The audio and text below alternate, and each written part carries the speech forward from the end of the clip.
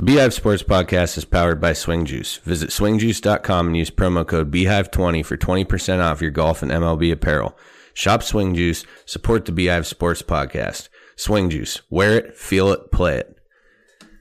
Welcome everybody to episode 25. On today's episode, we are going to have some college football week 1 reactions. The NFL's here, finally. We've all been waiting patiently. And we're going to provide some takes on the upcoming week. The standard 10 historical sports facts so we can quench Kylie's thirst for knowledge. We got some Bishop Sycamore follow-up. Mark Few, Gonzaga head coach, arrested for DUI. And we're going to discuss the deaths of 2 former NFL players. Then we're going to wrap it up in the My Hive mailbag, talking about some game day traditions. Let's go.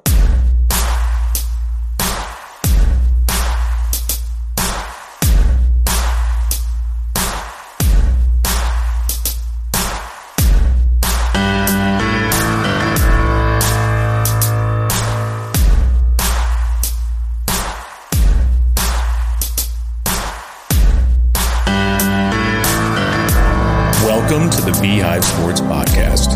Here are your hosts, Joe Bees and Kylie Munch. Hey everyone, welcome to episode 25. Hope everybody enjoyed the live. We were pretty excited to do that. I think it went pretty well for the first time. Feel free to file all questions, comments, concerns, grievances, whatever you may have about ideas, whatever. Ideas, We're yeah. open to anything. We're trying. It was our first go at it. I think it went pretty good. Yeah, I do too, and it was fun. It was fun. Hopefully seeing we comments. hopefully, I'm excited to do some more of it. Yeah, we're going to try and do those each time we record each week, like I said, so we can do the, and like I said, the audio for that will be uploaded. It'll be uploaded before this episode. So if you're looking at the episode list, it will be in between 24 and 25. You'll be able to see that and listen to the audio. I'm pretty sure I'm capable of doing that. I just have to just do it. So real quick, before we get started, major announcement. Family Services of Warren County and the Warren County CAC, which is the Children's Advocacy Center, are collaborating to present a charity softball tournament called The One Where We Play Softball for the Kids. So the Friends logo, you know? Friends, where it's like the one where she, like all the girls are doing that for their birthday now, like the one where she turns 30. This is like the 18th, like next weekend. It is September 17th, 18th, 19th. Okay, I did hear about of the year 2021. It is a co-ed tournament with an 8 men, 2 female format. The cost on the flyer says $350, but Don Big Shaft Brown posted it is now $250. So, oh really? Take Don's word for it. Maybe, I don't know. I wonder if the payout's still the same because they're also doing a payout for it. Yes, first place takes home $750. Second place takes home $350. Now I wonder if that's going to change if the payout changes. Now it says registration is due no later than Friday, September 10th, which is a couple days from now. Home run bracelets, raffle baskets, 50/50 tickets, t-shirts, and bracelets will be available for purchase. Contact Kendall Arnold at 814-723-1330 or email her at karnold, that's KARNOLD, at fswc.org. You can register either way by calling or by email. Again, this is at Betts Park in Warren County. For you Erie listeners or New York listeners, if you're able to get a team in, it's for a great cause. Just so everybody knows, the CAC is actually, because a lot of people don't know what the CAC is, and they should, because we, as a police department, deal with them frequently. They are basically, if a child is a victim or a witness to something, maybe traumatic, that is where they are taken for what's called a forensic interview, and they do a fantastic job. They're trained specifically to interview children, so it's not like bald tattoo police officer coming and talking to the kid. with a gun and, all that intimidating kind of stuff. Well, the bald and tattoos isn't really intimidating. Gun is. But no, it's a great place. They do really, really great work. And so that charity or the cause is great. So again, that's September, what did I say? 17th, 18th, 19th. Betts Park, charity softball, co-ed, 8-2 format, 8 men, 2 women. And we have cash prizes. So get your team in. Softball's winding down. This will probably be one of the final tournaments of the year. So if you're active in the sport, it's a good time to get one last hack around the field, if you will. So moving into the show, we're going to start off with some college football week 1 reactions. It was awesome. It was just so good having a full slate of games, and it smelled like football outside. It just fucking made me so happy all day long. It smelled like football outside. It just smells different. So I was like happy. So a couple of the games we're going to touch on. Clemson. I don't think Clemson's that good. Oh God. I yesterday learned how to pronounce their quarterback's last name.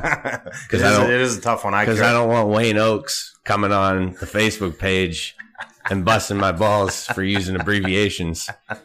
So it's ukulele. Oh, you're screwed. Fuck. Wayne's coming for me for sure. Anyways, not Trevor Lawrence. That's what we're going to call him.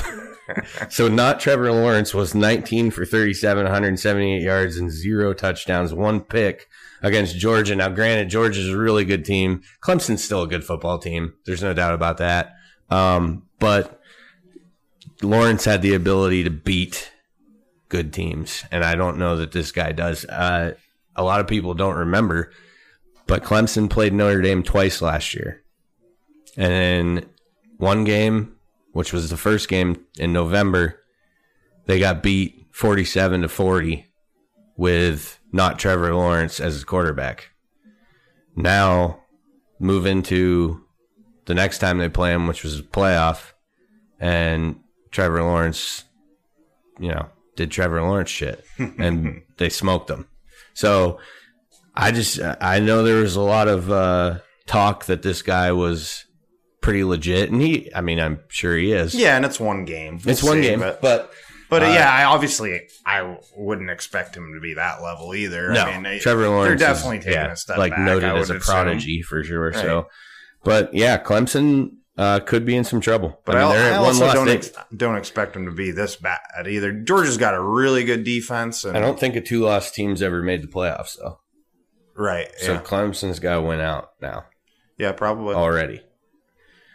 That's tough. Georgia's good, though. I don't know what their remaining schedule is, but I don't either. And so it's ACC, so it's very likely they could win out because their conference is pretty much shit except for them. Miami, I think Miami's better than what they showed Saturday. Well, that'll be a decent game for them. They didn't. Probably, so that's actually what we're moving into next. Did you watch the Alabama game? Some. There wasn't much to watch. Bryce Young is smooth. Yeah. He is really good. Yeah. And I think I'm calling it right now. He wins the Heisman this year. He's good. Yeah. He is really, really good. And I was just watching, just something that stood out to me was his footwork and how he moves around. It was just such a flow to it. Mm-hmm. Now, granted, there was also some plays where I saw him standing basically flat-footed. Remember that meme when the Bills were playing the Cowboys a couple years ago, and that one play where Allen just stood flat-footed for 2-3 seconds? I saw a lot of that going on. Keep in mind, Bryce Young has an offensive line, all of which will be in the NFL. Right. They're, an all-American offensive line, but he was 27 for 38, 4 touchdowns, no picks. And he dropped 44 points on the number 14 team in the country. Yeah, that's what's crazy about. Bama just goes out and plays a good football team and that they make them look like they're playing Georgia Southern or something. You know what I mean? That's what the only thing that I don't love about college football right now is it's like gap. There's so top heavy that it's like it's worse than the NBA right now. Because I'm looking at like from number 5 down, it'd be tough for me to say any of those teams could give Alabama a game. Right. Yeah, it's hard to argue that to extend the playoff when it's as top heavy as it is right now. Yeah, that's a good point. Yeah. I mean, because why would you extend the playoff? We all want to see it, but at the same time, if it's just do you really want to see Bama play at a number UCF? 8 seed? Yeah. Like that's going to be in a playoff game? Like, no. Yeah. I mean, they'd be having starters out at halftime, probably. Yeah. I mean, it's like. So, yeah, Bryce Young, wow. That's my already pick. I'm calling him Heisman winner. We'll see what happens, but that's who I didn't watch a ton of it. He's just so smooth. He doesn't run a lot either, and he can, but he had like 2 rushes for like -1 yard because of a sack, I would assume. That wasn't a sack. He turned into a runner. You know how they handle that stat somehow like that. Right. I watched the beginning of the game, and then they jumped up like 3 scores real quick. Yeah. And there was just so many other games on. I was like, I'm going to flip something that's closer. Yeah. So we did obviously our NFL show. I'm going to give a little bit of my thoughts on some college football, not necessarily like specific games, but actually it would be specific games, but 2 teams I want people to watch. If you like trends in sports betting, 2 teams who I think will maybe combined cover the spread, I'll say 3 times, and we'll check that at the end of the year.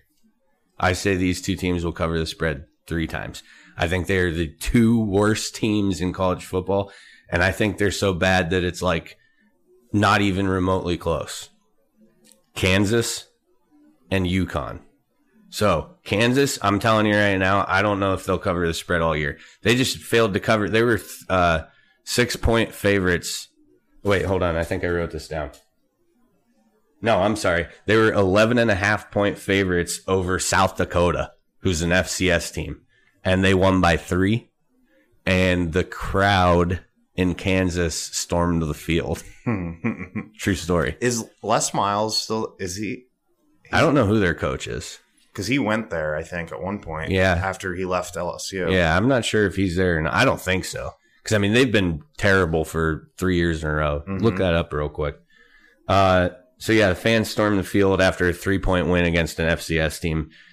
They're bad. If you're into betting college football, watch to see who Kansas is playing every year. Not a bad idea to throw a wager against them.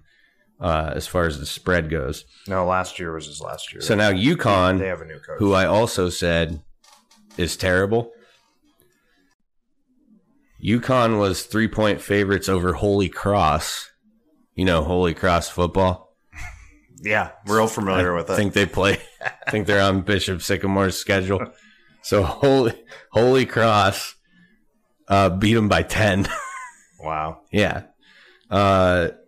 Immediately following the game, head coach Randy Edsall says that he plans on stepping down following this season. The next day he resigned. So he's done.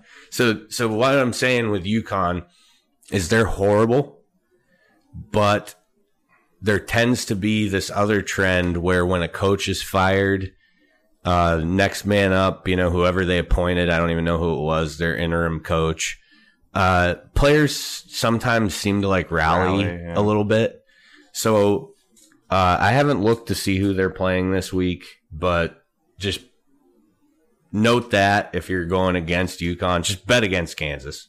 I'm going to. We'll lose together.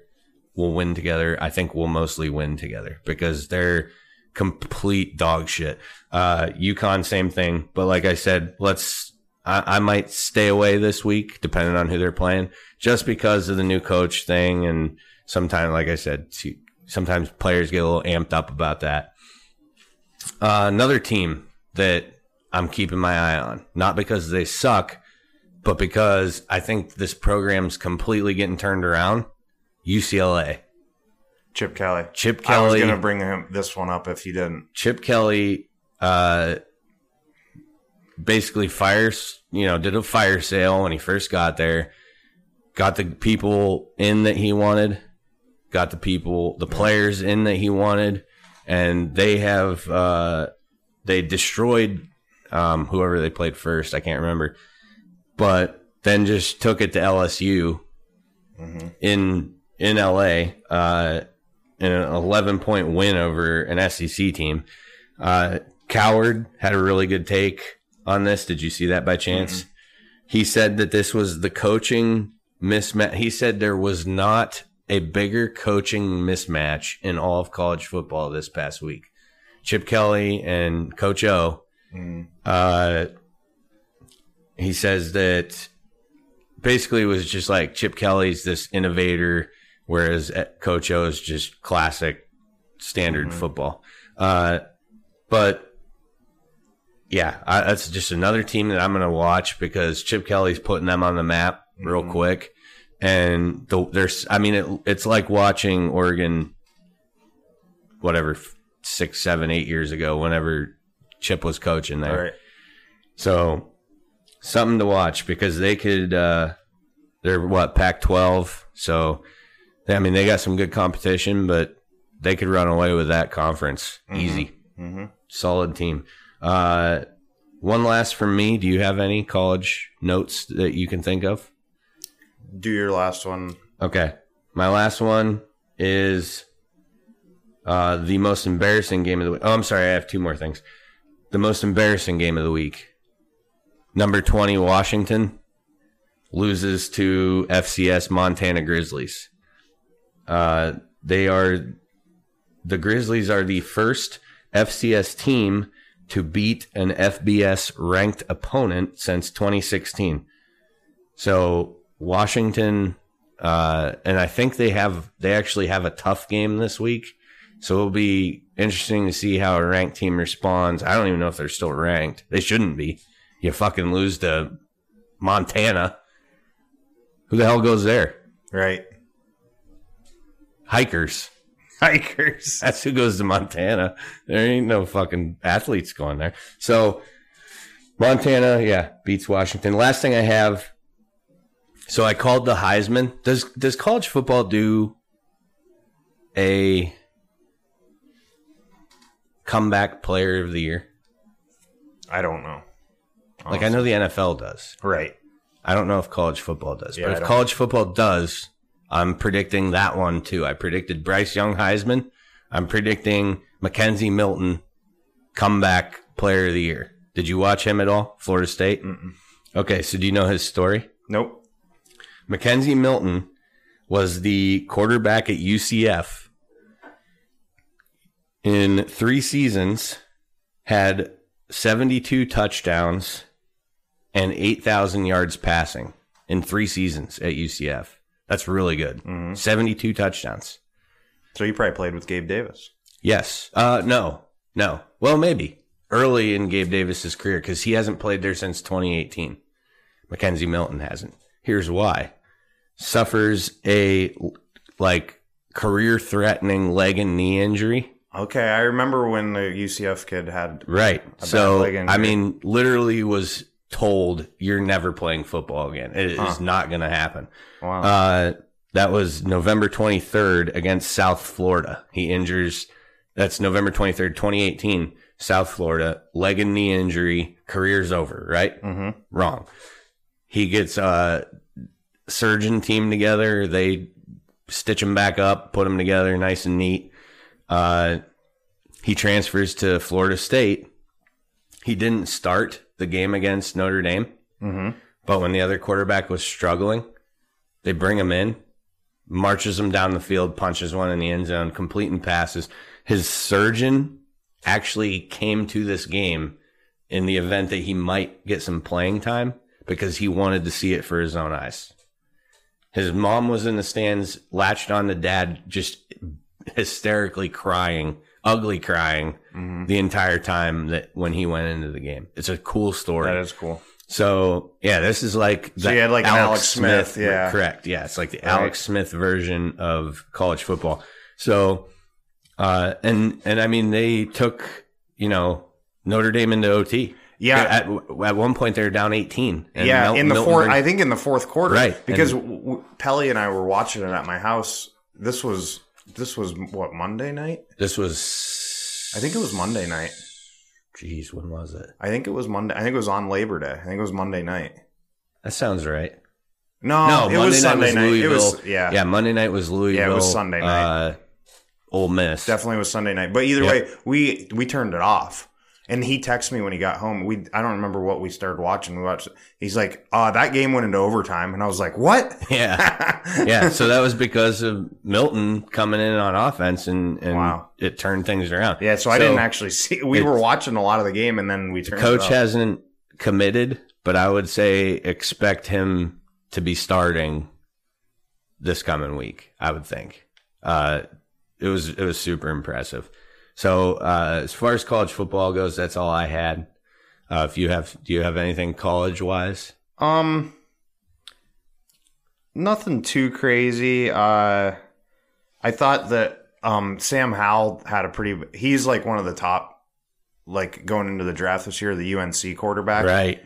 Who played he threw 3 interceptions. Yes. That's a good one to bring up. UNC, who they're ranked number 10, lost to unranked Virginia Tech this week. Yep. Yeah, he threw 3 interceptions. So I mean that's something to watch there because he's supposed to be. Yeah, he was maybe the top 3. Wasn't he? Yeah, if not the top quarterback coming out in this draft. So that's something to watch there. I thought Minnesota played pretty tough against Ohio State. They did. They did. Their running back was real impressive. Yep. He had 180 yards rushing and 3 touchdowns. Yeah, Ohio State was held to task in their game too, for sure. They pulled away at the end, but Minnesota played them tough. They did. That was about it. Yeah, those are. I was cheering against Ohio State because I typically do. Mm-hmm. But no, good game. Penn State wins. That was cool. Yeah, that was the other Penn one. State. Yeah. So against a good Wisconsin team. Their offense, I think, for both of those teams was a little. It was a defensive struggle that game. Yes. Very similar to the Georgia Clemson game. It was tough to watch. Wasn't it 0? It was 0-0 going into halftime. It's the first Big Ten game. I'm going to get the year wrong. I want to say it was 2014. It's the first Big Ten game that went 0-0 into the half since 2014 or something. Yeah, I think Penn State had 2 yards rushing at half. Yeah, they did. It was a poor showing, but the adjustments, whatever they made, they came out and I think marched it right down the field their first. They had drive. A couple big plays. The one Dotson. Yeah, Dotson. He got loose a couple times, and honestly, I can't. Penn State's quarterback now. Clifford missed him twice too. Clifford, the big that red Dotson dog. Kid got loose a few times. I did see that. He hit him. He hit him once for a touchdown. And then he overthrew him once when he was wide open. That kid looks pretty good. That Dotson kid. I would agree. So we're gonna move on to a little bit of NFL. This was a great story that came out. Mac Jones was teaching Cam Newton the playbook. Did you see that? No. Okay, so Rob Ninkovich, the former Patriots player, was in an interview. I don't know with who or with what. Right. But they were discussing, that situation out there with Belichick choosing to go with the rookie. Mm-hmm. And Ninkovich said that the sources that he has inside that building, which he did not name, told him that when it came down to it, Mac was essentially teaching Cam stuff that was in the playbook that he just couldn't pick up on himself.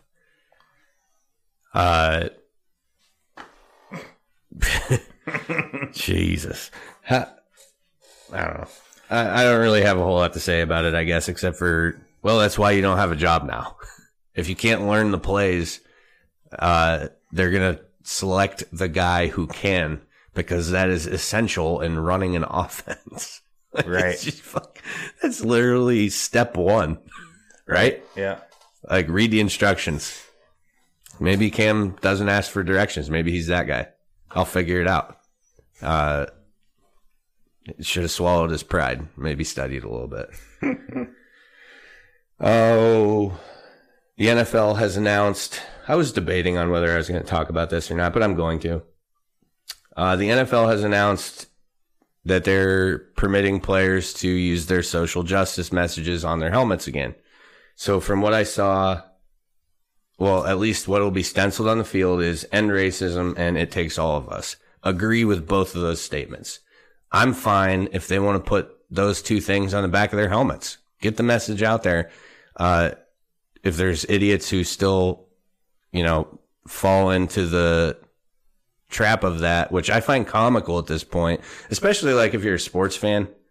How can you be a racist sports fan? How's that possible? Yeah, I don't know. What team would you cheer for? Yeah, it's a mix of every race and all in every, well, all right, maybe not NHL, but like you can't be a pro football fan and be racist at the same time. You're either one or the other. Because I think every jersey I've owned since I was 10 has been a black guy, except for Kyle Williams. That was the only one. So I'm fine with all of this. The problem I have is if they start putting names on the back of people who they're trying to, raise up to be heroes, when you have guys like Marquise Pouncey who wore the name on the back of his helmet prior to knowing anything about it. Then he researched who the guy was and what took place and was like, oh, okay. So this was a justifiable shooting and that guy was in the wrong.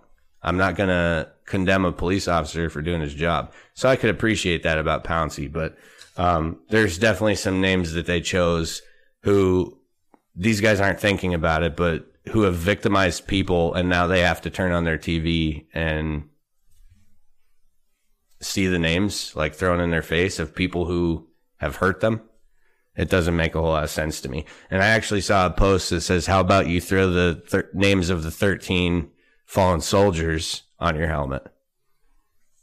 Which I think would be a classy move, but I think the NFL keeps their military appreciation to a month or a week, something like that. Yeah, I don't know. They do that. I don't even pay attention to most of the stuff. I stick to the sports. That's what I try to. But it's just too much. It is too much. I agree with you. So what do you got for baseball? Oh well, I mean, there's some more NFL if we want to talk. Oh yeah, go on. Yeah.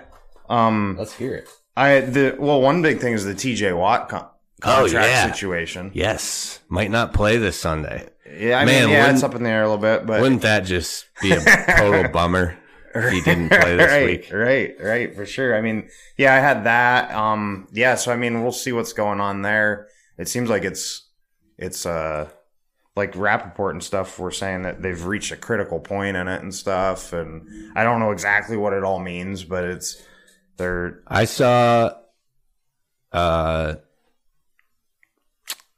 Ian's video he did yesterday where he said they're hoping to have a deal in place, but the way the Steelers organization works is their game one deadline.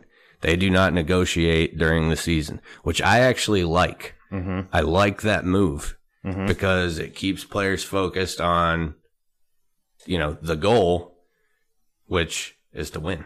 So I can appreciate that strategy, but it may end up not working in their favor in this regard if he ends up sitting out all year. Right.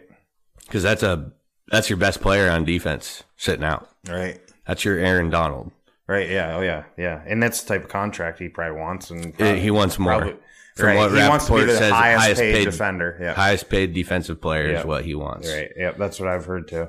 So, I mean, he's played like it the last 2 or 3 years. So I mean, it's funny how people's opinions can change on stuff like that too. Because I was talking to my dad on the phone yesterday, and I've always been kind of the same way. Like, I understand why athletes make what they make, like NFL players, because of revenue and the money that they bring in. Like, it's there. Yep. They can spend it because they have that much money. Yeah. It's funny to me that people that get mad about the players, but owners are making billions. Right. And why aren't you mad at the owners? Right. So you side with the owners? Yeah. You think players should make less so that the owners make more? Like, that doesn't make sense either. I think that the owners should make more because they are the owner. Like, if I owned a company, but I guess what I'm getting at is the players still need to pay them handsomely. Yeah, the players. It's not like they aren't earning. Like, it's just funny to me that you think that the billionaire owners should be making even more money. Yeah, I guess. I like that part. I do think. Like, I just think owners, if you own a brand or something, you should probably make the most money. But they're going to regardless. Right. I guess it's just the people that complain about players making all these millions. Right. So what are you saying? You're saying you side with these billionaire owners then? Yeah. Like, well, I just want know, them like, to make even more money. The example I was getting at was that, like, I talked with my dad yesterday, and I know there's been like times like with like I can't think of any Steelers players specifically off the top of my head, but just contract issues have come up. And I know that, like, in past conversations, I've heard my dad go, well, he ain't worth it. We don't need to pay him that much money. Let him go. And then yesterday, I told him about the TJ Watt thing, which I was surprised he didn't know about it because he follows the Steelers real close. Mm-hmm. But he hadn't heard about this, and I told him, and he was like, would you fucking pay him? What are you waiting for? We need that guy. It was just so funny. Like, right, how, yeah. Just like, depending on who it is. It's all about level of skill. Right, yeah. For sure. Because, I mean, he's the best. He's the second most disruptive player on a defensive line. Right. Behind Donald. He has been for the last 2 or 3 years anyway, for sure. I mean, he's been phenomenal. So, I mean, he's earned it. I mean, I think, you know, they're going to have to pay him. I mean, I would think.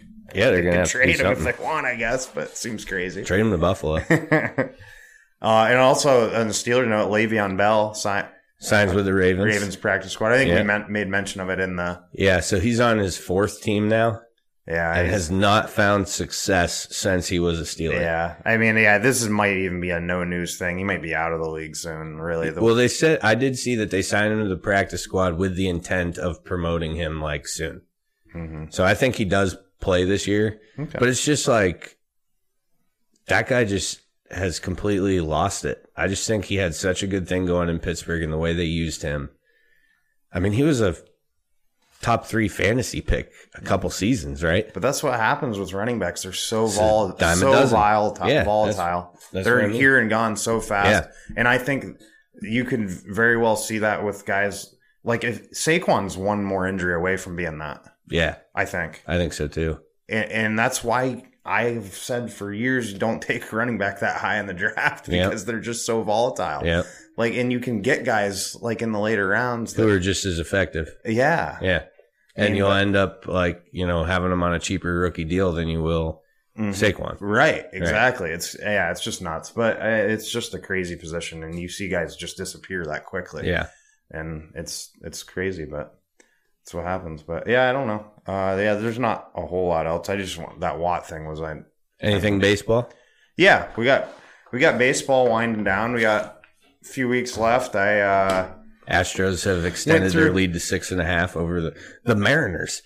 I didn't realize 6.5. Yep. I mean, I've been paying attention. Like, I'm not like in the dark baseball wise, but Jesus, like I thought the A's were like nipping at the Astros' heels, and then 2 nights ago, well, they beat the Mariners now 2 games in a row, but when they did it 2 nights ago, the alert pops up and it says Astros extend their division lead. Mm-hmm. And I'm like, oh, the A's must have lost too because they're playing the Mariners. And I look, the Mariners are in 2nd place. Yeah, when did the A's are right there. It's been that way, honestly. The only reason I knew was at the trade deadline when the Mariners were buyers. That's true. Yeah, I didn't think about that. Although they did trade Graveman, which was really weird, and that's why the players got so upset. Yeah, but otherwise they were buyers, and I didn't realize. I was like, wait, why are the Mariners buying? And then I looked at the standings. I was like, holy shit. They're making a push. They're like 2 or 3 games out of the wild card. And I was like, oh, I didn't even realize. So at the beginning of August, I did know that. It was the only reason I say that. But Oakland's right there too. They're 7 back. They're only a half game behind Seattle. So they are right there too. But yeah, I went through the standings because I kind of needed my own refresher on it with a couple weeks left. So I was kind of glad to do this to see where everything's at. But yeah, we'll start with the National League. The The NL East is gonna be a tough race down the stretch. Atlanta is up 2.5 on Philly, and the Mets are 4 back of Atlanta. So, and Atlanta losing Acuna and stuff this year, that was for them. They made some trades. They still went for and Ozuna. And Ozuna, yes, correct. He hasn't played yet either since he. But they went out and got Jock Pederson from the Cubs. Jock Peterson, who I hate, and they got Jorge Soler from the Royals. And they've stuck in. Oh, and they got Adam Duvall back from the Marlins. I just was sitting here thinking about how much I hate Jock Peterson. Ever since the 2017 World Series, his face just frustrates the shit out of me for some reason. And his name's Jock, and it's J-O-C. God, there's so many things wrong. But yeah, that's going to be a tough race there in the NL East. And Atlanta's been surprising with what they, with, like you said, losing those 2 guys. The NL Central is Milwaukee's pretty much got that sewed up. They're 11 games up on Cincinnati. There's like 20 to 25 games left for everybody when I went through it. Yeah, I would say Milwaukee's going to cruise. The NL West is going to be a tough race out there between San Francisco and the Dodgers. Where's the Padres? The Padres are 15 games behind them. What? Yeah. Are they going to make the playoffs? They are currently tied for the second wild card spot. And they're 15 games behind. So San Francisco potentially 3 wild cards. San Francisco has the best record in the majors. So 3 teams in the playoffs coming from the NL West. Possibly. San Francisco is 89-50. The Dodgers are 88-51. And they just finished a series against each other. So they're only 1 game ahead of the Dodgers right now. So that's going to be a good race. The other one will be a wild card team. Right. For sure. Right. Like locked in. So that you're looking at if one of those teams win that wild card game, they could play each other in the first round. That'd be cool. Dodgers Giants. Yeah. So that'll be cool, yeah. But yeah, and then in the wild card for the NL, yeah, we have obviously Dodgers, because they're a game back, are leading the wild card. San Diego and Cincinnati are currently tied for the second wild card spot. Philly is 2 games back. The Cardinals are 3.5, and the Mets are 3.5 back. Okay. Now the Mets, big thing with the Mets that I did note is DeGrom is still not come back. They say everything's fine with his arm structurally and stuff. Waiting for him to come back. Don't know. I don't know what's going on there exactly. I wonder if they're almost holding out in hopes of making the playoffs and bringing them back. Yeah, and just rest them until and being cautious about it. Yeah, I don't. That's a huge play though. It's a huge risk. Yeah, if he comes back, I mean that's a huge boost for them. But also last night, speaking of the Padres, last night Blake Snell took a no-hitter into the 7th inning, and they ended up losing the game to the Angels. To the Angels? Yes. Yep, to the Angels, who are darn near eliminated from the playoffs. Yeah, they're 9 games back of the wild card, so they're not out. But I mean, they would need to go on a heck of a run. Ohtani and Trout are just doomed.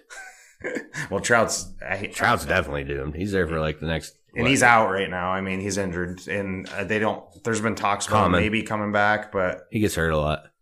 Who? Trout gets hurt a lot. Yeah, when he hurt. He missed some time last year, too, didn't he? I don't think much. Or the year before? Maybe not in the I don't think he's been hurt a lot. That's why his numbers are so... Like, he's on pace to, like... Oh, I thought he gets hurt a lot. No. He's on pace to tie all these... Or, like, be close to all the, like all the big-time records because he's been consistently healthy, actually. Oh. But yeah, maybe last year I think he might have missed a little time, too. So maybe just you're thinking the last couple of years. Yeah, I just feel like he misses some games. So he did, like the first 10 years, he barely missed anything. I know. He's been in 10 years already? All right, he's getting close to that, Jesus. Yeah. Dude ain't even that old. Probably when did he start? When he was 15? He was in the league when he was like 20 or 21, yeah. Damn. AL East, Tampa has a pretty big lead. They have the second right there with the Dodgers. Same record as the Dodgers, 88-51. They're 9.5 ahead of the Yankees and 10 ahead of the Red Sox. The Red Sox have kind of fallen off a cliff. They were fighting with Tampa early in the year, and they've kind of really petered out. Yeah. Now, and then Toronto is 12 back. So they're right there. Those 3 are wild card battle there. That NL East battle for 2 wild card spots, basically, is what those 3 are fighting for. AL Central, the White Sox are leading this division by 11 games. The White Sox are my personal, if they can get healthy. They have some injuries right now. I don't know why, but for some reason I have a feeling about this team this year. I always have a feeling about a team going into the playoffs right now for some reason. White Sox? I really like the White Sox. Yeah. I like that team a lot. I just like those guys. They're young. They got Eloy Jimenez back recently from injury. And Tim Anderson's hurt right now. I like that kid a lot. Oh, Tim Anderson's good. I like him a lot. And he's hurt right now, but it's not anything major. He should be back. They have some pitching injuries, but I really like their pitching and bullpen, their starters and bullpen. I like that team if they can get healthy and right for the playoffs to make a run as a dark horse. So they pretty much have the Central locked up. Houston, looking good, 6.5 game lead, like you said. And then in the wild card, like I had already said, the Yankees and Boston are leading the wild card right now. If it were to end right now, that would be the wild card game. So that would be a heck of a game. Who was it? Yankees and Red Sox. For the wild card? For the wild card. Yeah, that'd be the cool. 1-game wild card. Yep. That would be a highly watched game, big time for sure. Toronto's 2 games back. So then Houston would have the White Sox. No. Yes, that's correct. Yeah. Because Tampa would have the winner of the Real wild quick, card. just going back to them, because obviously that's my team. I just don't think they have the pitching to make any noise in the playoffs. Who's that? Houston. Oh, really? Yeah, your Quiddy, McCullers is their starters. Odorizzi's like, he got, now there's drama with him. He got yanked in the 6th inning last night. Or no, I'm sorry. He got yanked after 66 pitches. And in his post game press conference, they asked him about it. And he's like, yeah, it's bullshit. Mm-hmm. So I don't know if that's going to turn into some sort of drama or what. Right. And then Greinke's just Greinke. That's what I was going to wonder how he's been this year. He's been good, but it's, he has outings where he can look untouchable, and then he'll have an outing where he's just getting hammered on. Right. The cool thing about Greinke is he's the same person regardless of how he's pitching. Right. I do love him. That guy's cool. Yeah, the White Sox, they have Lance Lynn and Carlos Rodon have both been really good this year. And that's just Houston just doesn't have that 1-2 punch like they've had in the past. And when they had Verlander and the teams that make those Keuchel and they had Cole. And the teams that make those October runs always have a 1-2 starter punch that they can. And I just don't think Houston has it. I mean, it's far-fetched at this point to call Greinke a strong 1 like you could with Verlander. You know? And anything can happen, but I can see your concern there for sure. That is my concern with them. Yeah, but they had Cole and Verlander and stuff, and they lost. And they've lost with those guys before. So who knows? But that was when they were able to make a strong push when they had those guys. Correct. Yeah. Right. So I don't know. We'll see what happens. They're having a good year even with the starting pitching. Yeah, and they just got Bregman back, which I don't know if you watched last night's game, but I had a FanDuel boost for Mets and Astros both to win. Mets handled the Marlins 9-4, and the Astros are down 4-2, bottom of the 9th. I was just getting out of work, so I had it on my phone. I turned it off. I'm like, that bet it's a loss.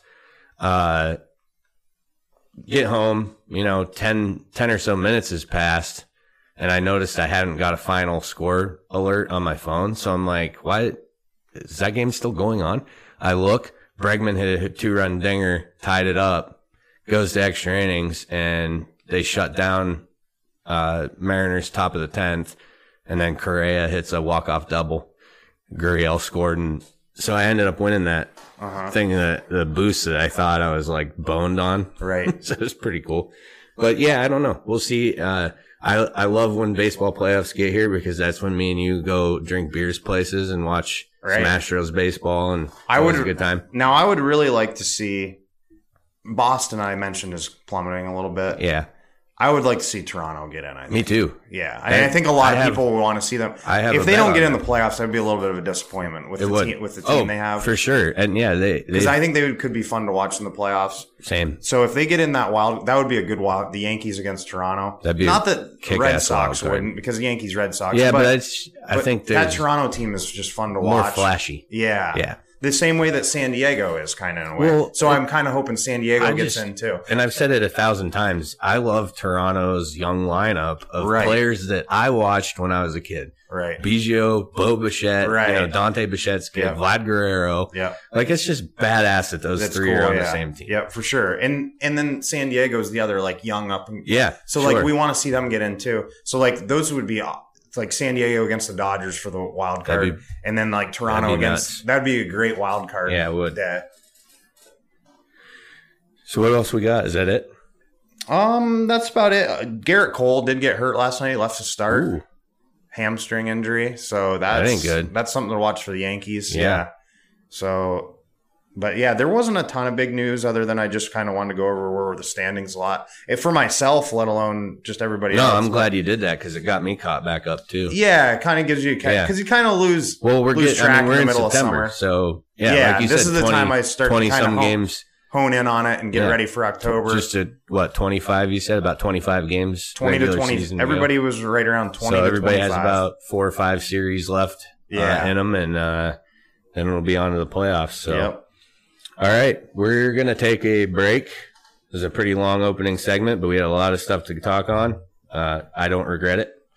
We're going to take a break. We'll be back with 10 sports history facts for all you history lovers. Hi, this is Brian Hagberg, and I wanted to take a moment and tell you about our new website, YourDailyLocal.com. Your Daily Local is your new home for news, sports, and events in Warren County and beyond. Our goal is to cover the people, places, events, and happenings that matter to you in a variety of ways, including writing, video, and audio. And the best part? All of our content is available for free. Head to YourDailyLocal.com to get the news you need when you need it.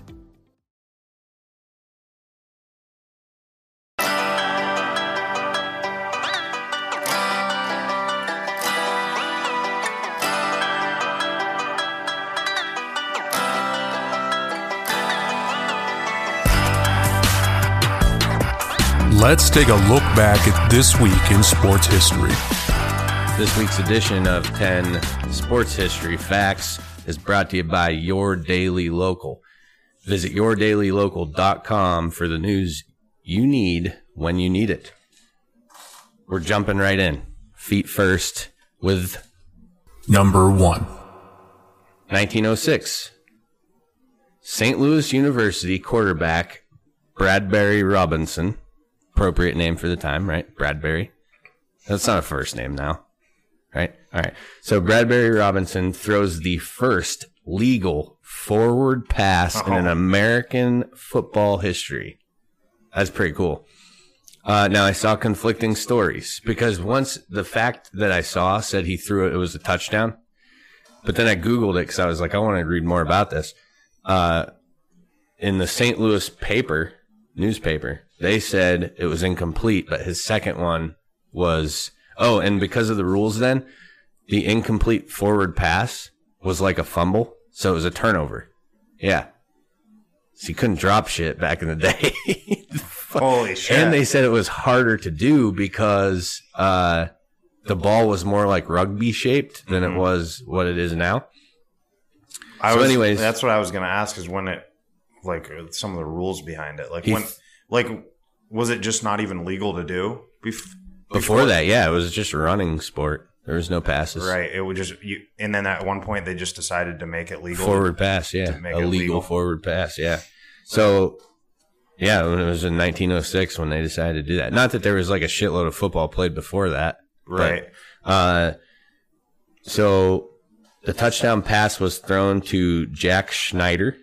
St. Louis defeated Carroll College 22-0. They went 11-0 on the season, outscoring opponents 407-11. And from what I read, it was like an aerial assault. Nobody knew how to defend it because it was brand new. So new, yeah. Yeah. So it was pretty cool. You imagine football if you weren't allowed to pass? Just it'd be boring. Just jamming each other's heads against. Rugby is? Just like hitting your bunch of guys ramming their heads into a wall. Yeah. The whole game. They think CTE is bad now. Yeah, imagine these guys would be walking zombies. Number 2. 1945. American chess grandmaster Reuben Fine wins 4 simultaneous games blindfolded in New York City. He had 10 seconds per move. Who were his opponents? I don't know. But he was blindfolded. Like, I don't know if I believe that one. And I didn't look into it more.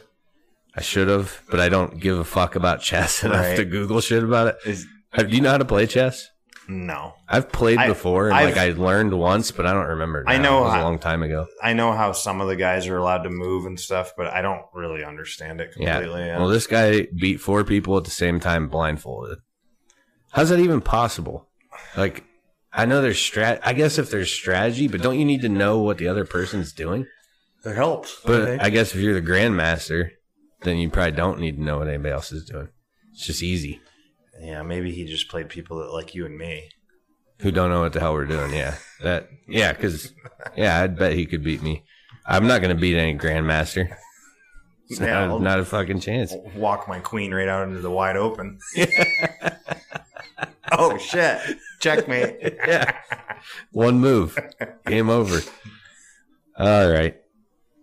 Number 3. 1965. Preparing a move to Anaheim, the then LA Angels changed their name to the California Angels. I wish they were still called that. I always just thought that was cool, and I liked their hats they wore back in the day. But now they're like the Los Angeles Angels of Anaheim, which is just fucking dumb. Stupid name. Yeah. Well, the California Angels always reminds me of Angels in the Outfield. Yeah, which is a childhood classic. Right. Christopher Lloyd. Right. That's immediately when I think of California Angels, that's what I think of. Same. Number 4. 1966. The Houston Oilers, hold the Denver Broncos to no first downs in the Week 1 opening win, where the Oilers won the game 45-7. So I saw no first downs, but they scored, so I had to see how. It was a kick return.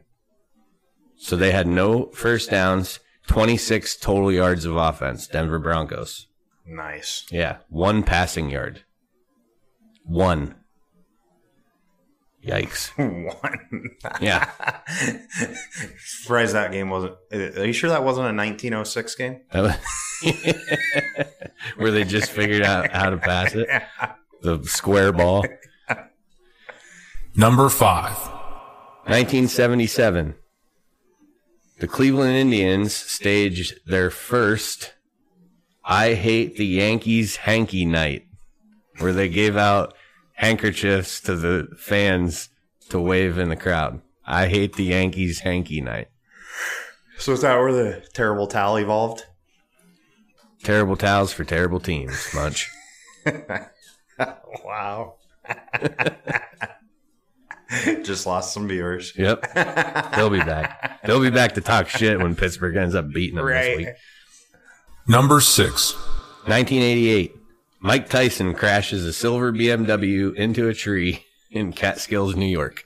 I just like the random Mike Tyson shit. They just have such a speckled past, Always up to something. Number 7. 1993. Penn State University plays their first Big Ten football game, a 38-20 win over Minnesota. I didn't realize it was that, I was alive when they went into the Big Ten. Right. I guess I don't even know when the Big Ten formed. So. Right. Yeah, that's true, too. I guess I don't either. Number 8.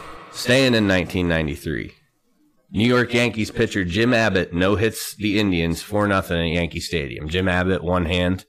It's funny you say that because the other thing that I was going to say about the California Angels is that Jim Abbott. Yeah. Yeah, he played for them too. I was going to say Angels in the outfield and Jim Abbott. Yeah. So Jim Abbott. See these facts? That's weird. Your head I literally was almost. You going to need a ride home after we're done recording? Not well now? Yeah. That's weird. So Jim Abbott, shout out Brian Campbell, a good friend of mine who was Jim Abbott was like an inspiration to him in the way that he pitched. And I caught Little League Brian several times. So it was really cool. I saw that fact. I wanted to throw that out there because I always admired Jim Abbott. What he overcame to become a professional baseball player is just, it's unbelievable. It is, yeah. Number 9. 1994. 1994. Tom Tupa. Punter. Cleveland Browns. Scores the first 2-point conversion in NFL history. Really? Running a fake extra point attempt for the Browns in a 28-20 win over Cincinnati. So the very first 2-point conversion scored in 94. Oh, yeah. I remember Tom Tupa. The only reason I remember him is from playing like Madden games. Yeah. You punt a lot in Madden? Is that what you're saying? No, I just suck at that game. For some reason, I just remember a lot of punter. Yeah, no, I remember him from Madden. Yeah, I remember Tom Tupa from the same thing, like Madden 95. Like if it wasn't for Madden, there's no way I would have remembered that guy.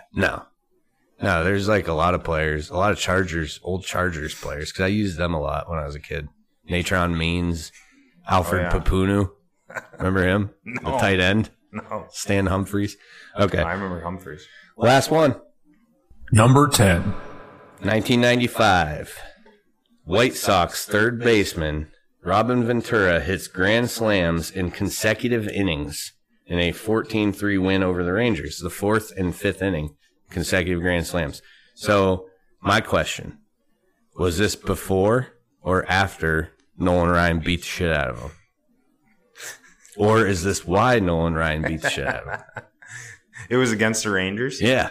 And I don't know what year that happened, but right. I mean, it had to have been around that time, 95, somewhere in there. Yeah. So, we're not done.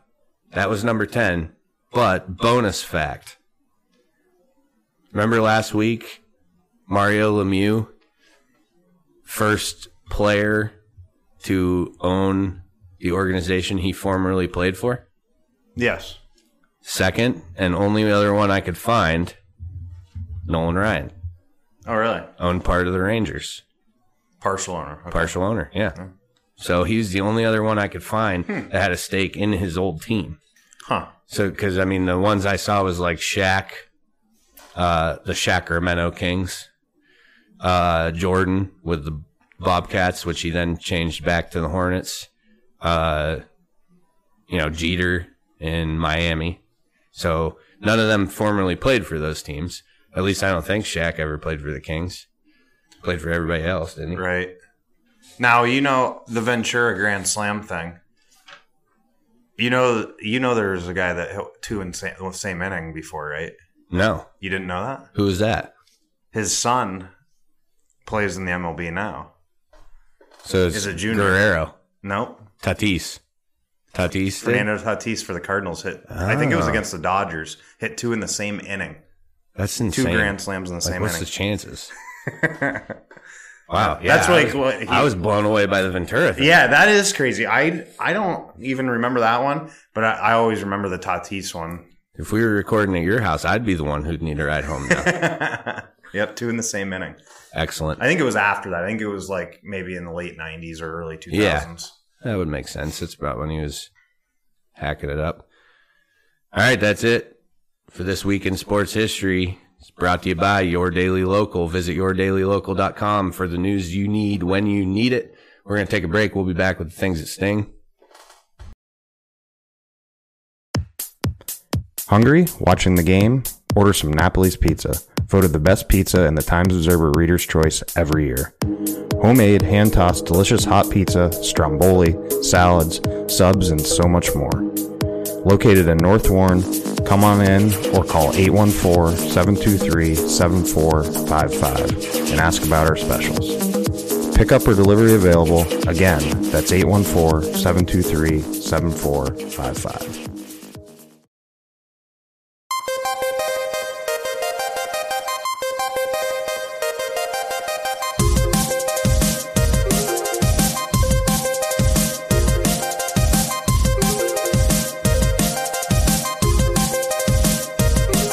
Now time for the things that sting. The worst stories in sports, according to Joe. Hey everybody, we're back. Things that sting. A few stories to get to today. 4 total, I believe. We're going to start off with a follow-up from last week. Bishop Sycamore, the fraudulent football team who claimed to be a high school team, wasn't. There's now more insight on that because their new coach, which I'm guessing he was on the staff based off of what I read, was promoted because Leroy Johnson got fired. So Tyreen Jackson, new head coach, did an interview with, I believe it was Fox 8 Ohio, where he came out and said the simple answer to the question is, we do not offer curriculum. We are not a school. That's not what Bishop Sycamore is. This is a quote. And I think that what the biggest misconception about us was, and that was our fault, because that was a mistake on paperwork. So now they're not a school. How they're playing schools still doesn't make sense, but apparently it was a mistake on paperwork when they scheduled these teams. He's also said that he doesn't call it a school. What Tyreen Jackson calls Bishop Sycamore is a post-grad football academy. So what you're saying is these are not high school kids, but you're playing high school kids, and you're just getting your ass kicked by high school kids. What's the academy called? IMG? IMG. I said it right this time? Mm-hmm. Wayne Oaks. Note that. So they just got their asses kicked by a bunch of high school kids. So these are not high school. They're graduates. They're older. And that West Virginia school found out about it. They're the ones who canceled on them. And we talked about that last week. So this is just crazy. So like we said last week too, Ohio Governor Mike DeWine called for a state investigation into Bishop Sycamore. Jackson says he intends to cooperate with the state's investigation. And another quote, he says, "I don't have any problem cooperating, letting them know whatever they want to know and things of that nature. That stuff should never have happened the way it happened. I'm willing to take responsibility for it and say that it was a mistake. It's something that shouldn't have been that way, and that's something that I have to address stepping into this role." So, and then that's when he went on to say, like I said, a post-grad football academy. So what's fun is that now whatever this team does, we're going to get to find out about it because people are going to be paying attention. They aren't going to, there's no more under the radar. So who are they going to play against? I don't know.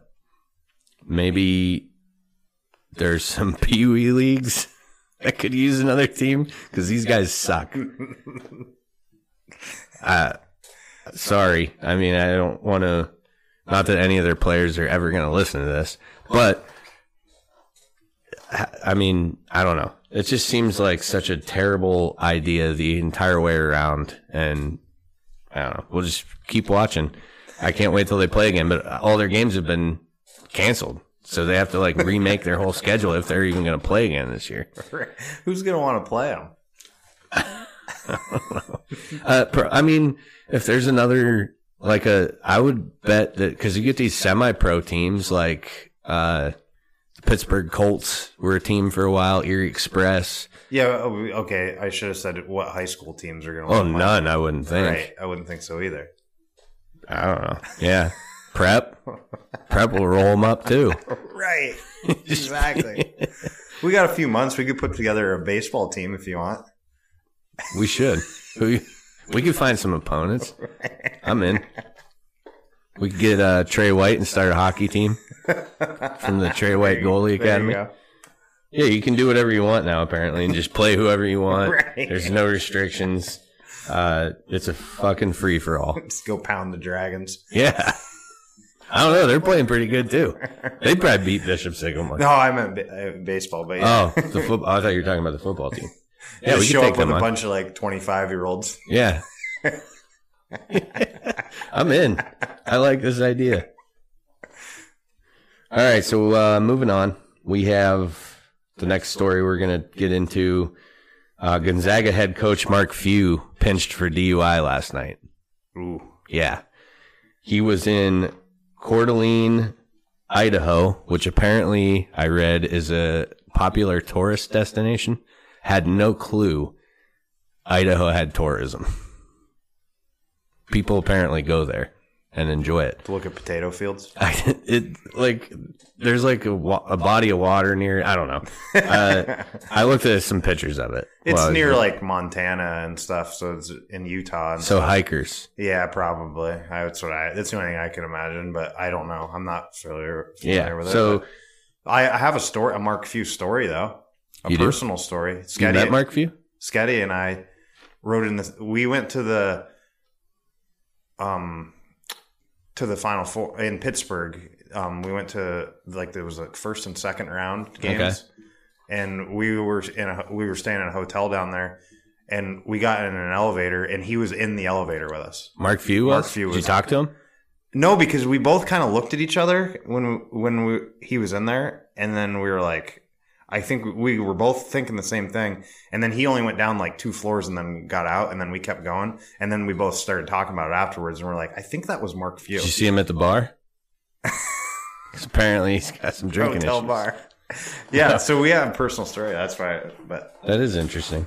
So what took place? Police were called to a report of a erratic driver, male driver, driving erratically, speeding.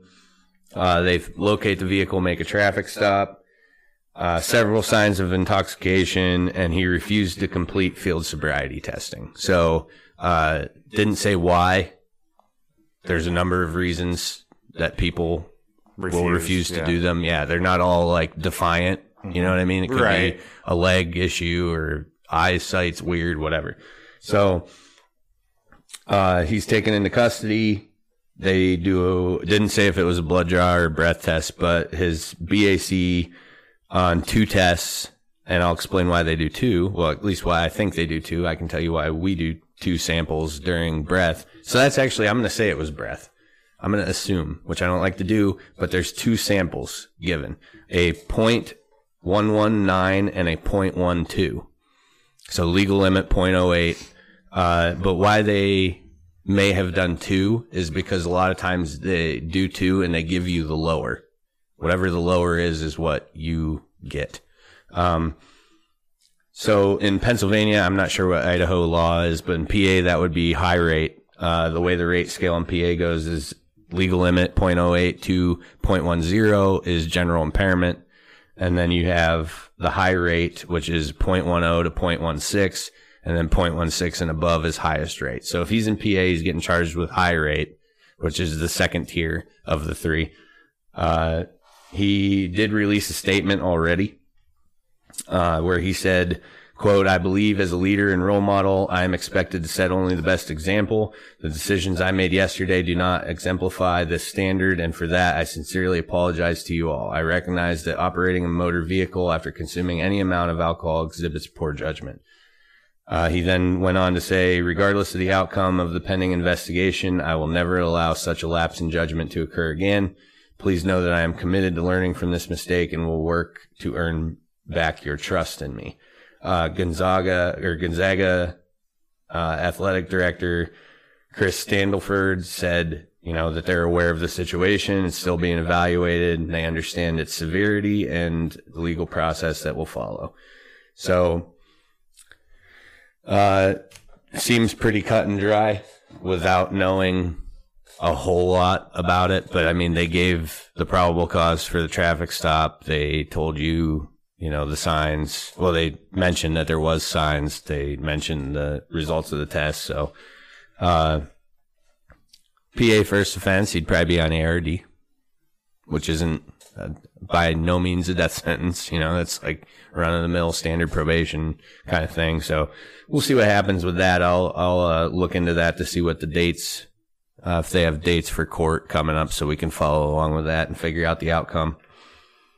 A little darker note for a couple of the next 2 stories.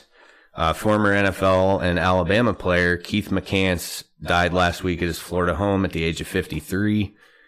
The cause of death is a suspected drug overdose. What had taken place was someone inside the residence who also lived at the residence, didn't say who, called 911 and found, him deceased. McCants was a 4th-round pick in the 1990 NFL draft by the Tampa Bay Bucks, and he was also an All-American at Alabama. it also noted that he did have prior drug possession convictions. So something he'd been battling for a while, unfortunately succumbed to the battle, and that's where that's at. Lastly, former NFL wide receiver and 3-time Super Bowl winner David Patton died in a motorcycle crash outside of Columbia, South Carolina. He was 47 years old. According to South Carolina Highway Patrol Lance Corporal Nick Pye, the motorcycle crossed the median, causing a crash with 2 other cars, and the coroner came to the scene where he was, Patton was identified, pronounced dead. Several NFL, figures speaking out about this: Brady, Belichick, Kraft, the entire Saints organization released a statement. Richard Seymour, Deion Branch, who were other former teammates, saying that he was a devout Christian who started his own ministry. Everybody seems pretty shook about this one. David Patton, from my recollection, solid, consistent, big part of Brady's early Super Bowl runs, for sure. Mm-hmm. I mean, major contributor, and always seemed to kind of stay out of the limelight as far as any negativity. He's always he was there and did his thing and went home. So it's a shame. 2 former players in a week from the NFL family. So that's all I got for this week on the things that sting. We will take a break. We'll be back with the My Hive mailbag.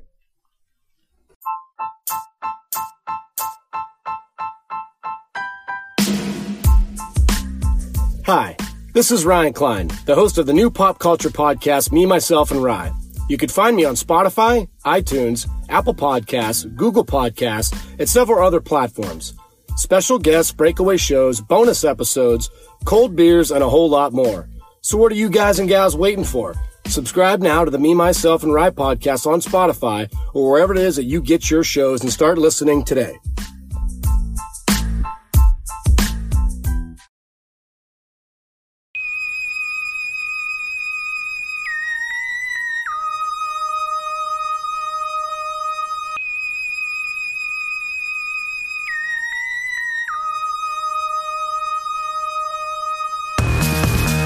My Hive, Joe's very own world of sports.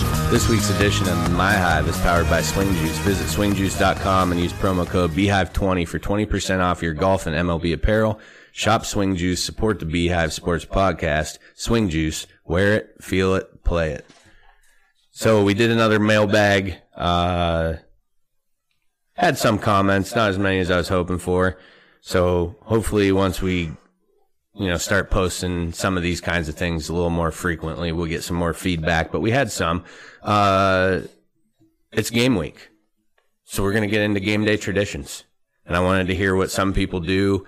I do a few different things. I'll get into those. It's always different. It just depends. I know you work some game days, so yours is probably all over the map. Mm-hmm. I try to make sure I'm not working, at least when it's, Buffalo game day, whether that be Monday night game or Thursday. Until recently, I never really had to worry about that because they never got primetime games. Sunday, 1:00, pretty standard. Maybe they're one pity Thursday night game a year that they would have. Mm-hmm. So, gonna get into the comments first. Like I said, tell us your game day traditions, and we'll be discussing it on this episode. So I'll read through some of these, and then we'll talk about our own a little bit. It'll be a quick segment, and we'll get the show wrapped up. So Andy McIntosh was the first person to comment. Andy says, don't have any because the Giants suck. That's fair. However, the Bills sucked for a really long time, and I still had my prep, I mean, maybe it was different. It changes. It changes, but like it used to be walk the dog, listen to WGR pregame, listen to that, come home, drink some beers. We'll get into mine though, like I said, here in a little bit. Now, Brian Campbell, his was something that would be relatable to Bills fans as well. Brian's a Browns fan. And he says, ignoring my family, drinking too much, screaming at my TV, and then being in a bad mood for the rest of the day when we lose. Familiar. Been there. A long stretch of years. So that one I could get on board with. Brian Lastman, his tradition is what mine was when I lived in Erie, which was meet friends at Rack and Roll before first kickoff, get banged up, but it doesn't seem to help my Cowboys much, but I feel better. Also fair. Yeah, Rack, I spent a lot of football Sundays at Rack and Roll because they had ticket and, 7-8 TVs in there. So you had every game. We sat in a spot. So, Cowboy, the host, Me, Myself, and Rye, he had a sign that went up at the one end of the bar that said Cowboys Red Zone. And if you're sitting in that area, you can see pretty much every TV. So it was like perfect because you could watch, multiple games at once. Roger Strong says he doesn't have much of one now, but he distinctly remembers going to his friend Joe Bees' apartment when he lived in Erie for the better part of 2 seasons. That was also true prior to when I started going to Rack. We would go to Rack at like 4:00, but he'd come over. And actually, Roger's like the one who got me into sports betting because there was a game on, a Bills game, and he was like cheering for points or something. I think he took an over. And I was like, what are you talking about? I didn't understand. And then I'm almost positive that's like where it went into my brain. Because from that point forward, Sunday mornings, I was going to Country Fair and getting USA Today because it had the lines in it. Because this is before, internet, it being legal, all of those things. That's how I got the lines in like 2010. Mm-hmm. The newspaper. It's fucking weird, bizarre. Yeah. Especially now, you know what I mean? Isn't it just weird? 10 years later, now I can just open an app. Right. I can make my bet. Don't even have to. That's why it was easier when you were talking about the David Patton thing, staying under the radar, it was easier for guys to stay under the radar back then. Too. Less social media activity. Yeah. No, you're right. Kimmy Burkholder, chicken wings and beer. You can't go wrong with that one. I mean, everybody loves chicken wing. Well, most people do. Chicken wings, chicken wing dip, something. Yeah, something chicken wing. So let's talk about yours first. What would be your? Okay, I probably have like 3 separate ones. I guess. Right. Yeah, I have a handful also. So because I've been a Bills season ticket holder for 10 years. Right. So at the very least, I would have 2 separate. Yeah. When I have a home game and when I have Bills have an away game. Right. So but I also, like you said, I work too. So right. So sometimes I'm at work.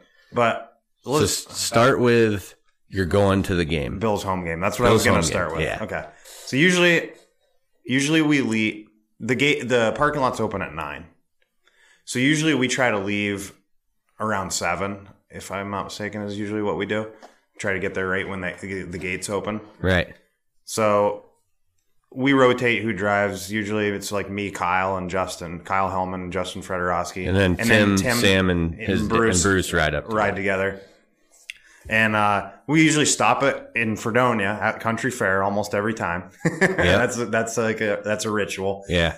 And then because it's like halfway, you go to the bathroom, grab a little breakfast or something, whatever, coffee, whatever. And then we go get on the interstate there and go the rest of the way to the game. And we start our tailgate. We usually rotate who brings tailgate stuff. I always kind of feel a little bad. It seems like Tim and those guys do more for the tailgate than we do. Food-wise. We probably owe them over the years. Yeah. Honestly. And they always bring all the stuff. They bring the grill and everything. And his mom always sends up something too. She's always and we always do something different every time. And that's always fun. We always tailgate, play some cornhole, whatever, and then we go into the game and enjoy the game. Yeah. So what about when they're away and you're not working? And away and not working, there's a handful of different things. I would say majority of the time, I like to be comfortable on my couch. I have 2 TVs in my basement. And I like to usually put the red zone on top, and then I'll usually have the Bills game or pick a game on the bottom, like previous channel, a couple games or something, and then have red zone on the top one. And And usually order some Napoli's pizza. Excellent. Good choice. Yep. So something like that, you know what I mean? And invites people over if they want to come over. But I really enjoy being comfortable at home watching the games if I am around. Sometimes I'll go down to the Elks Club. Yeah. That's probably my top two things I do. Yeah. Is maybe go down to the Elks. So yeah, I have a few different ones. Not a season ticket holder. I usually go to like one game a year. And we usually end up making our way over to your guys' tailgate. Mm-hmm. Was a season ticket holder. I have been before. Mm-hmm. So I think I have the majority of my ticket stubs, and I think I'm in like the high 80s for how many games I've been to, which is pretty good. I was only a season ticket holder, I think 3 years. But so obviously the Beehive is where I watch all of my games because I have the 3 TV setup, NFL ticket. So same thing. The Bills will get the main screen with sound. This is if we're at a Sunday 1 o'clock. So like using this Sunday, for example, actually this Sunday's a bad example because week 1, I always do the opening tailgate party, where we pop the garage door, grill out. We start at 11 a.m. People start showing up, and, we watch, turn on 3 games of interest and Bills get sound. The other 2 will be muted, of course. And, that's kind of just how that goes. On days that game days, I'm not having people over. What I started doing last year that I liked was because I play flag football Sunday mornings, which starts this week also. So I'll do my flag football game. I'll come home and shower. Excuse me.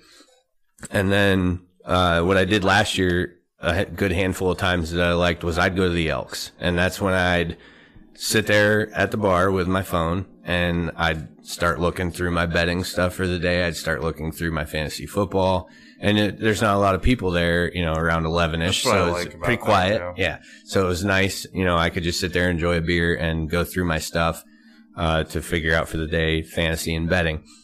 And then, when the playoffs rolled around last year, actually it was before the playoffs.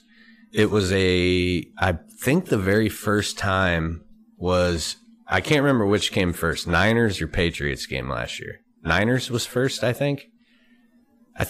Whichever. So whichever game was first, I don't know. It was Niners or Patriots. It was a primetime game. And I don't know why, but I was like inspired. It was cold out and I bundled up. I went out to the fire pit. I built a fire. And next thing I know, people who would normally come over for the games and stuff were like, "What are you doing?" And I'm like, "I'm just standing by a fire." And they're like, "Really? It's December." I'm like, "Yeah, just standing by a fire." So they bundled up and came over too. Well, that tradition kind of carried over into the playoffs, from the end of the regular season to the playoffs. And next thing I know, Tim and Sam are sitting by the fire with me. Kyle Gray's sitting by the fire with me. California and Jimmy Justice and those guys came over before one game. And yeah, we just sat around a fire, listened to pregame radio and drank beers. And it was, I think that's probably going to kick back in here this season, when we get to the colder weather. I was going to say once it's. Yeah. Cause I just like cool enough to have a fire. Yeah. It was a lot of fun. Just standing out there listening to pregame and bullshitting about games. And so that's probably what. Well, that's one thing, honestly.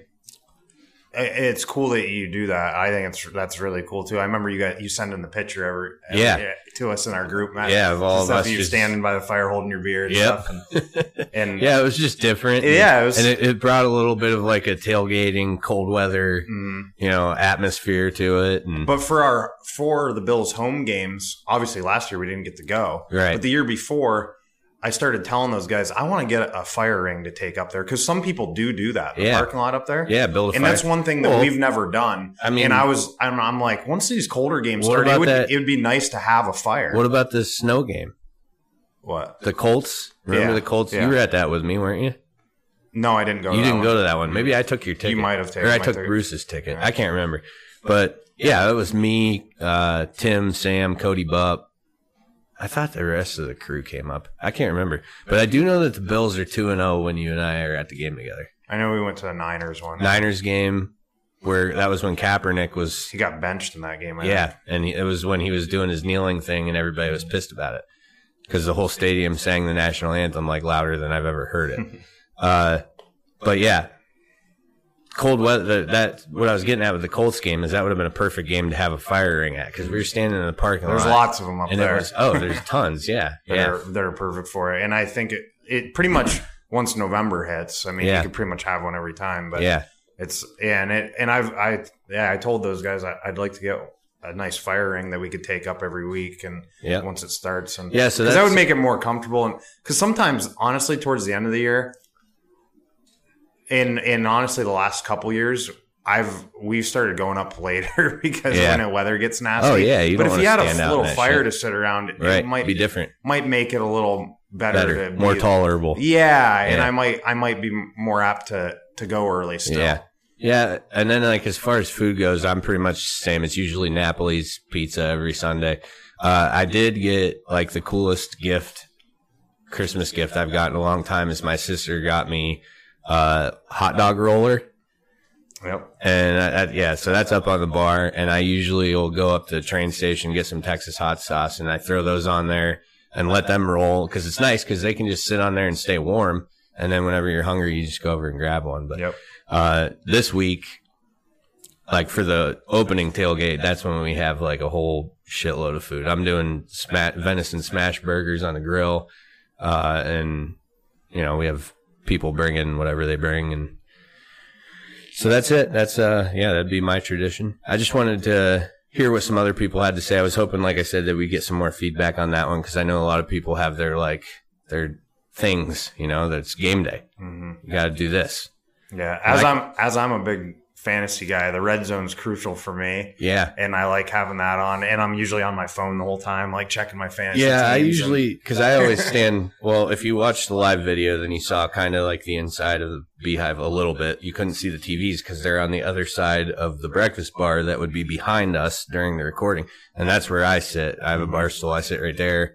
And that way I have a clear view of all three TVs. And, when I don't have to stand up, like to get worked up, because I'm already standing. So I can and then the fridge is right behind me, which is clutch. Crucial. For the bush lights. Yeah. All right. Hey, that's it for this week. Stick around for closing. We'll wrap this up. Thanks for listening.